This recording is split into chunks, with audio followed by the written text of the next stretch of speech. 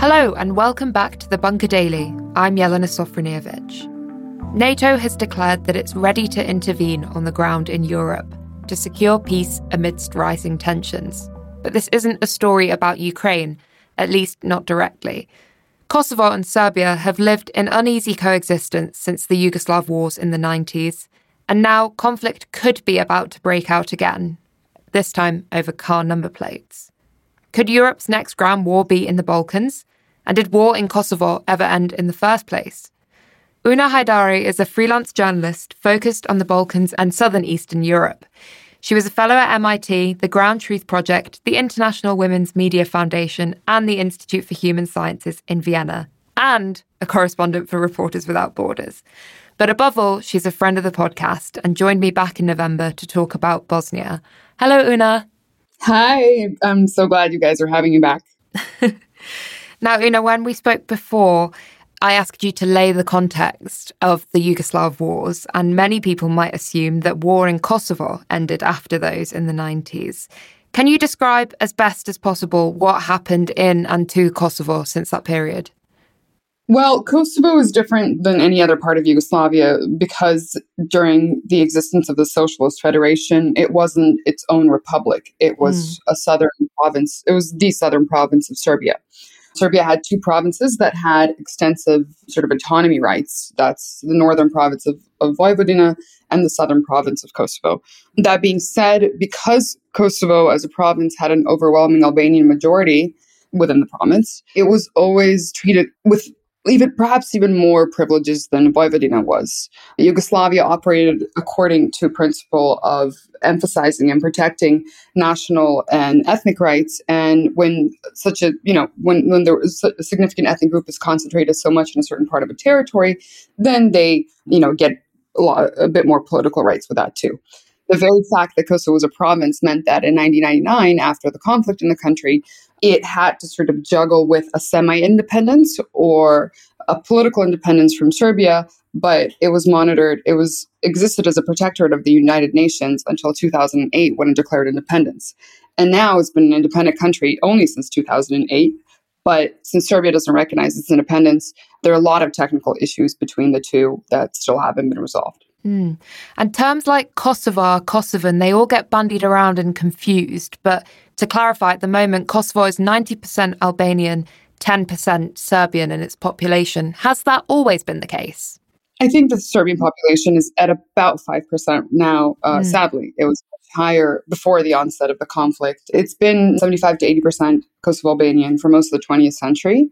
This was the reason why there were so many political tensions in the country, because, this is an ethnic group that isn't Slavic and that doesn't usually speak, they don't speak Serbian at home and stuff like that. So the resistance, sort of the flashpoints were specifically tied to the fact that, there's this group with a very specific and different identity, and that, in this past, it's either had to conform to the Serbian, way of life, be it let's go to get educated in Serbian or speak Serbian, and or now, after '08, it's had to deal with sort of granting similar rights to the, protecting the rights of the Serbian minority. It's different, very different from the rest of the Yugoslavia. So what is the political situation of institutions between Kosovo and Serbia?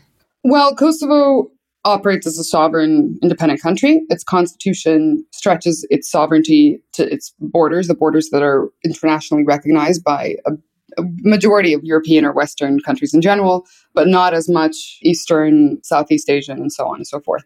And Serbia continues to not recognize Kosovo's independence, which means that in its constitution, it has the right to exercise its right to, within that entire territory. On the ground, that isn't the case. So what ends up happening is they control Serbian dominant areas or Serbian majority areas like Mitrovica or Štrpce or Zubin Potok or Zvečan and stuff like that. And so in those enclaves, sort of isolated enclaves, the Serbian community exists as if it were in Serbia. But the moment it leaves those enclaves and goes to Pristina or other places, Kosovo as an independent country exists. And while this might sound bizarre, it's been something that's kind of been protected both by the international community who are in Kosovo as well, because the goal is to slowly transition and integrate those communities into the wider mainstream. And obviously that hasn't gone that smoothly. Now, some people are claiming that armed conflict could erupt on the basis of number plates. Tell me about this. On its face, it's a ridiculous issue and probably a non-issue in most countries on this planet. So, having followed Kosovo, one really understands all the minute, tiny details that are tied to a country becoming independent. And one of those things was obviously Kosovo's right to issue license plates. However, in these enclaves that I mentioned earlier, the Serbian community mainly had Serbian license plates, and they're different. You can really tell them apart. Besides sort of having the Serbian crest and flag and sort of logo, they're very different. You can differentiate them really well. Mm-hmm. And so what happened was, for years, sort of Kosovo had these programs of slowly having people transition to new license plates. The ethnic Serb community resisted for many reasons. I mean, one of them is cost, obviously. I mean, people should never underestimate the fact that a lot of these communities are very poor. Some of them have these license plates for a long time and they don't want to get new ones because that's an additional cost and the insurance in Kosovo and so on and so forth. The other reason is a lot of these communities, regularly travel to Serbia. And in Serbia, Kosovo license plates aren't recognized. So they live in this limbo of having to pick one state versus the other. But depending on what state they pick to, pledge their allegiance to, they're going to have problems with the other one. And so what Kurti has done now is sort of set a very strict deadline for this transition, which caused sort of a lot of unhappiness in the north and the barricades and the stuff we saw a week or so ago. And tell me about the importance of reciprocity then, and whether you think it could lead to conflict. So because Serbia also doesn't recognize Kosovar documents, anytime a citizen of Kosovo enters the territory of Serbia or travels through Serbia, they need to get a temporary document, like a piece of paper. I mean, people have confused it with visas. They're not visas. They don't go into your passports. They're actually replacements for your documents. So the Kosovo passport is not valid in Serbia. It won't be stamped by border police. So when you get to the border, they take your documents, they write down your personal ID number or whatever, your personal data, and they produce their own document, which is on a piece of paper, basically, that you use instead of your passport or ID in the country.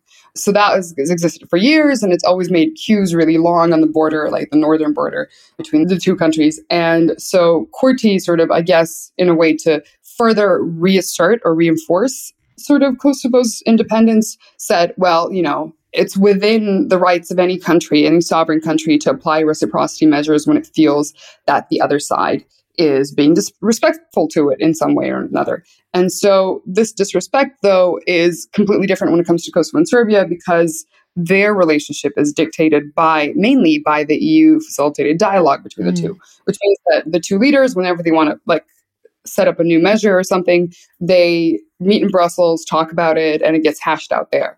The fact that Kurti, or the Kosovo Prime Minister, did it unilaterally was the reason why tensions were really high 2 weeks ago, and why they will probably remain high until this is resolved. The Serbian president, Aleksandar Vučić, accused Kosovo of conducting an ethnic cleansing campaign back in June. What do you make of that?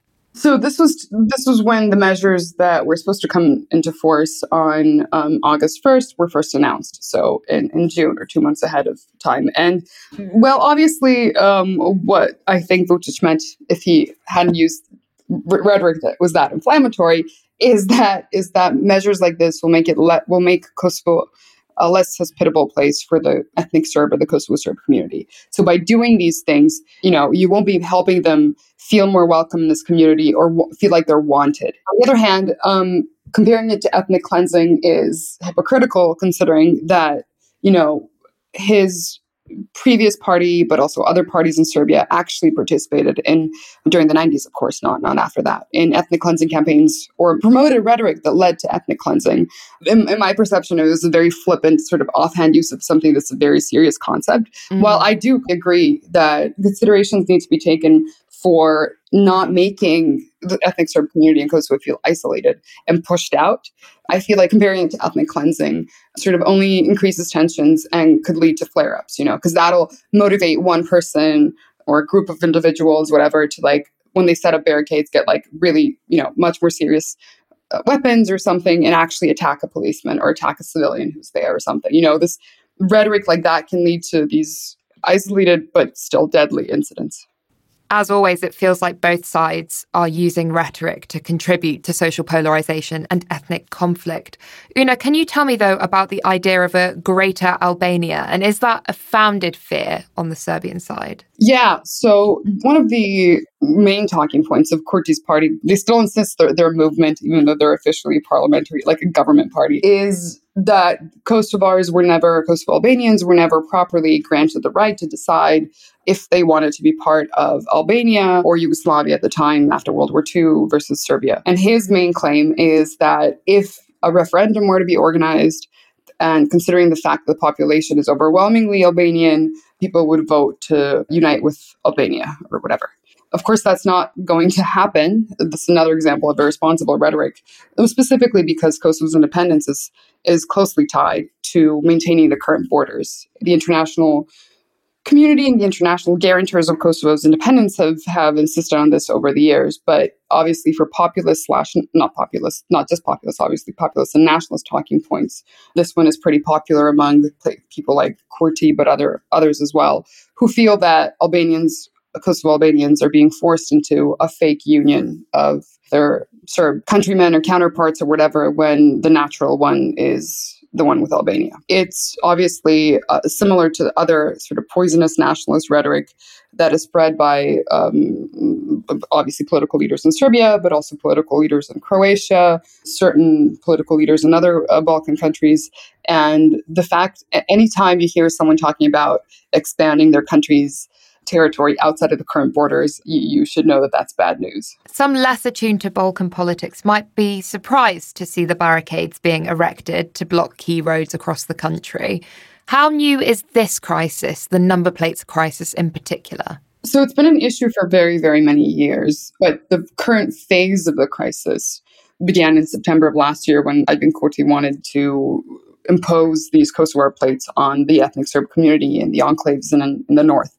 Frankly, the issue is as old as Kosovo has been separate from Serbia.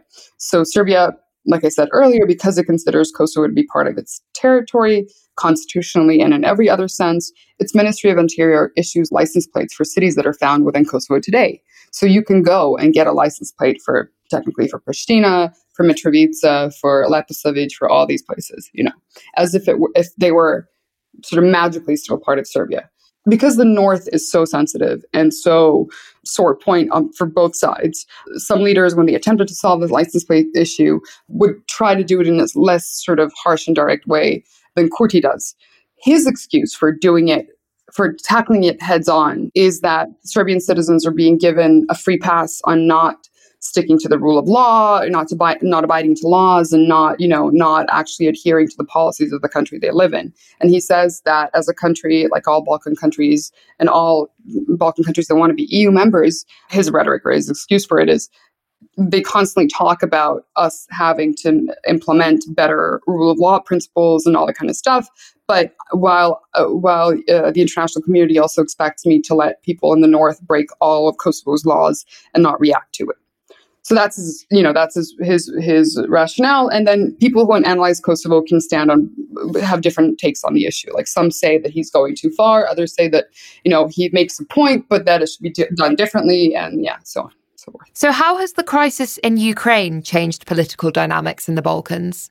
Well, first of all, I think people hoped that Ukrainians, but also the international community, would refer to the Balkan conflicts and wars in the 1990s more as things were developing in Ukraine, because obviously so many precedents, both political and military, were set during this period. And I think there's been like a wide wave of disappointment when it comes to that. I think people are really surprised that your average Ukrainian or even your average analyst of like world affairs or European affairs wouldn't know the first thing about the conflicts in the Balkans. And especially when people start to say things like Europe has been at peace for 70 years until this war in Ukraine. And people feel very offended by that, like their war and their suffering and the massive civilian casualties are just being, wiped out. On the other hand, I think while the details of the wars that happened in the 90s aren't being looked at, what happened in the north of Kosovo, which, while unfortunate, is not like some massive event. I mean, massive, extraordinary sort of escalation. Sadly, it's a bit more regular than it should be. But it got like all this global attention, and everyone like in the region was like, what's going on? Like, why is everyone suddenly paying attention to something we can, barely get attention for otherwise? And Bosnia especially is getting a lot more attention too, because Milorad Dodik, obviously the only person who everyone from outside the Balkans might know for his antics, including sort of calling Sergei Lavrov like a couple of days after the invasion and going to Moscow and that kind of stuff, when the entire Western world was like ignoring Russia. He went against that. Obviously, he's now seen as more of a risk factor than he was before. Like people who talk about influences he got, like the money, both financial support and political support that he got from Russia in the past in a more casual manner, now definitely take it way more seriously.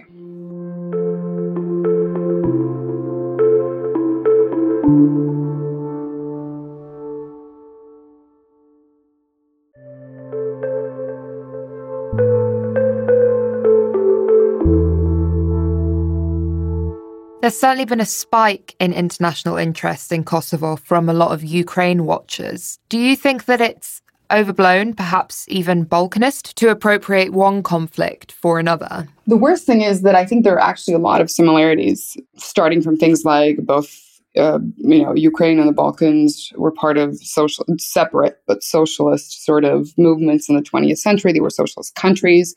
They're Slavic majority areas. These are both countries. Cyrillic is not a phenomenon, an unknown phenomenon in these parts of the world and stuff like that. So on one hand, I think it would make sense for there to be more of an understanding. I don't see actual understanding. I just see Ukraine watchers jump to conclusions with very little knowledge about what's happening on the ground and assume that the way things have been working out with Ukraine in the last couple of months, that they automatically apply to Kosovo or the Western Balkans in general. Yeah. For example, people were getting really panicky about the air raids in North Mitrovica when the barricades were being put up.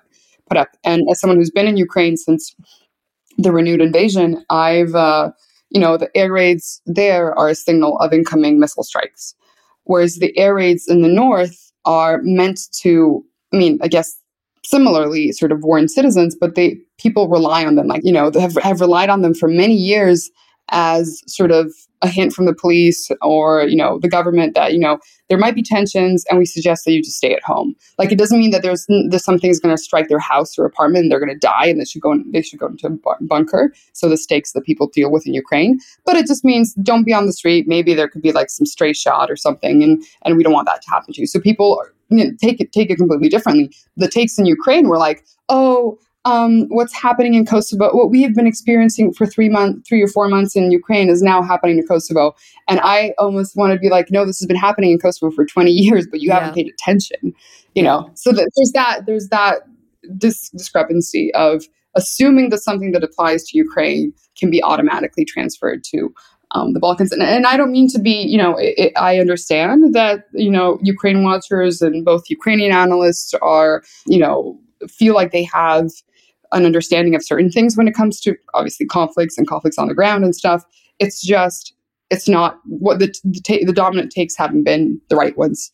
And I feel like we've come to a point where we're just perpetuating fear of conflict for the sake of spreading panic instead of actually spreading understanding of different contexts that could lead us to either prevent conflict or prevent sort of the negative consequences.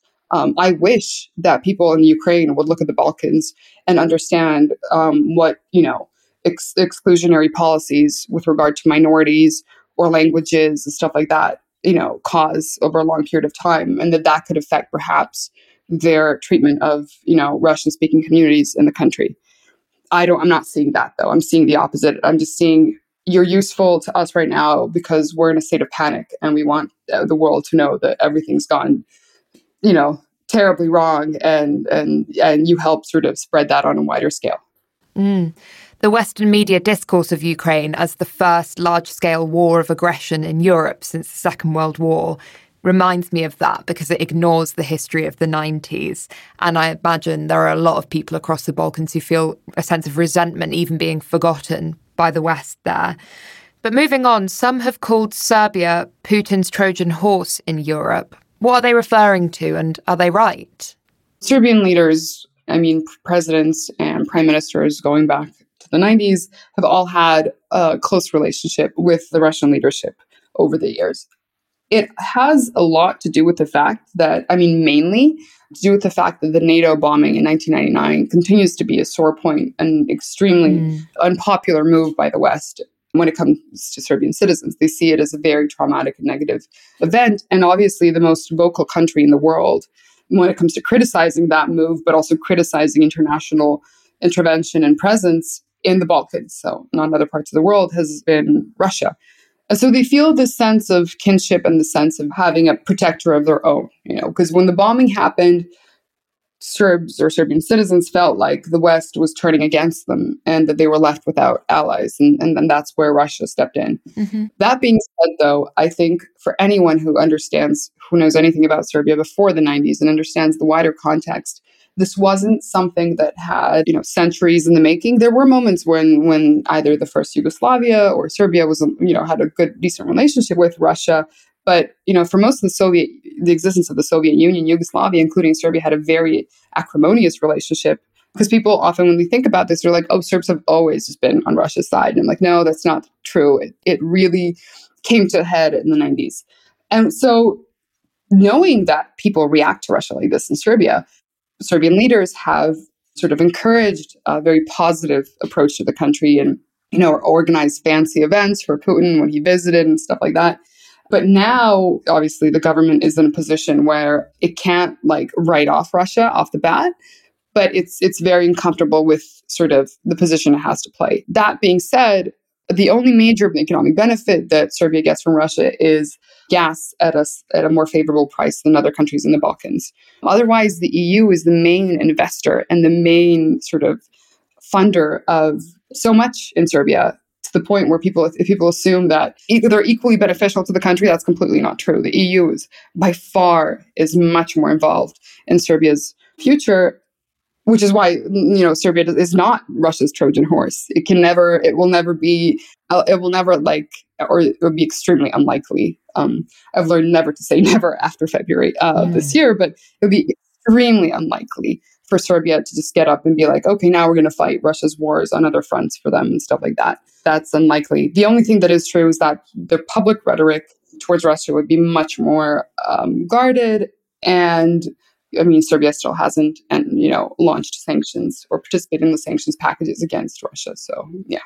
The West has always understood Kosovo as a kind of textbook case of foreign intervention and international relations, often simplifying and even justifying its own success by the widespread use of the name Tony Blair or Clinton statues and street names in Pristina.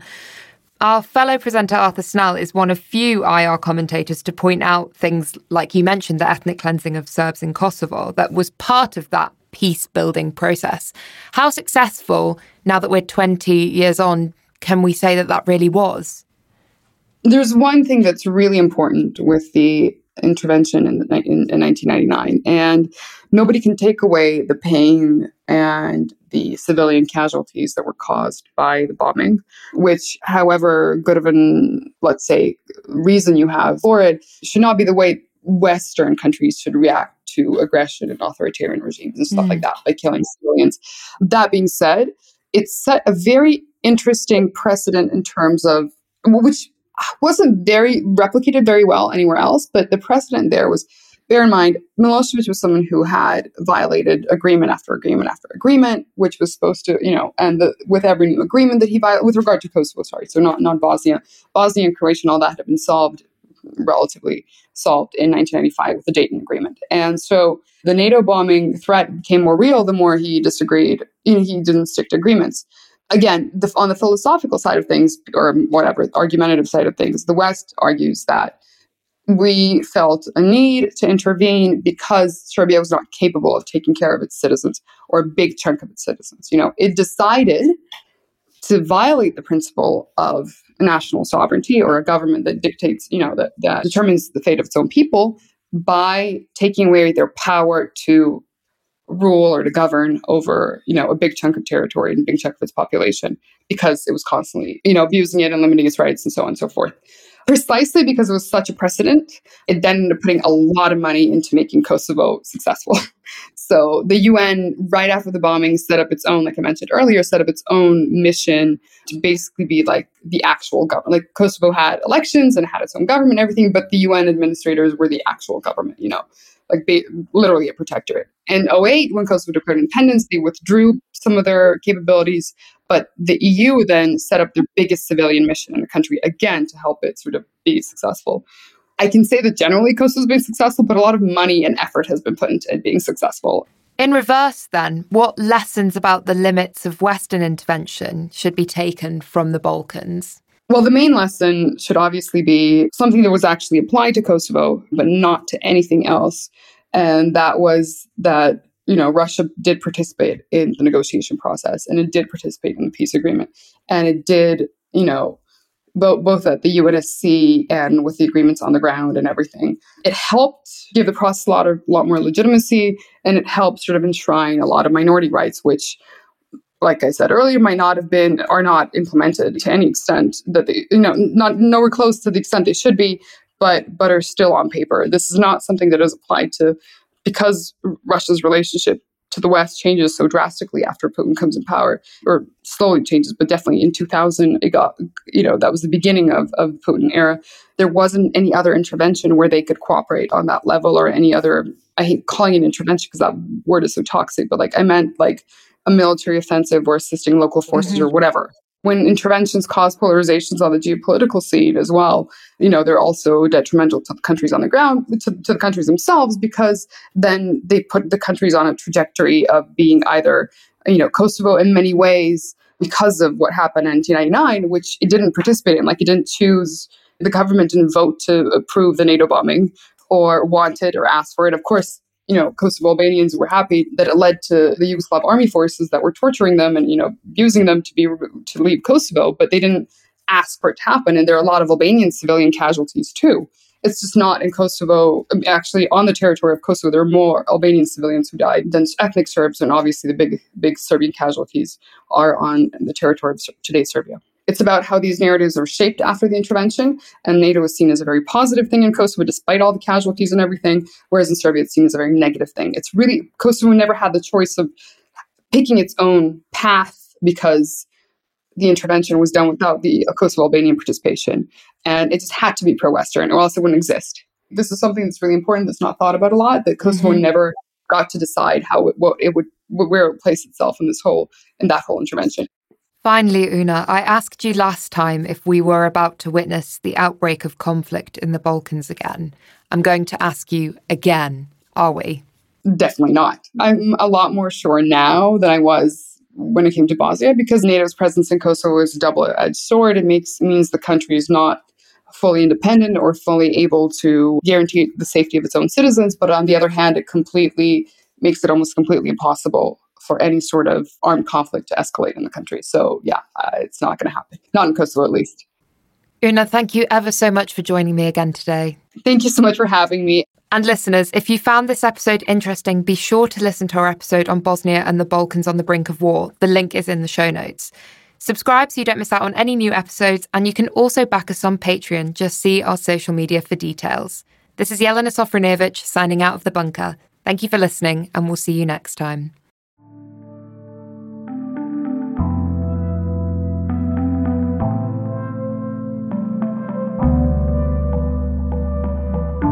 The Bunker Daily was written and presented by Yelena Sofronijevic, the producers Jacob Archbold and Alex Rees, with assistant production from Kasia Tomaszewicz. The lead producer was Jacob Jarvis, and the audio producer was me, Jay Bailey, group editor Andrew Harrison, and theme tune by Kenny Dickinson. The Bunker is a Podmasters production.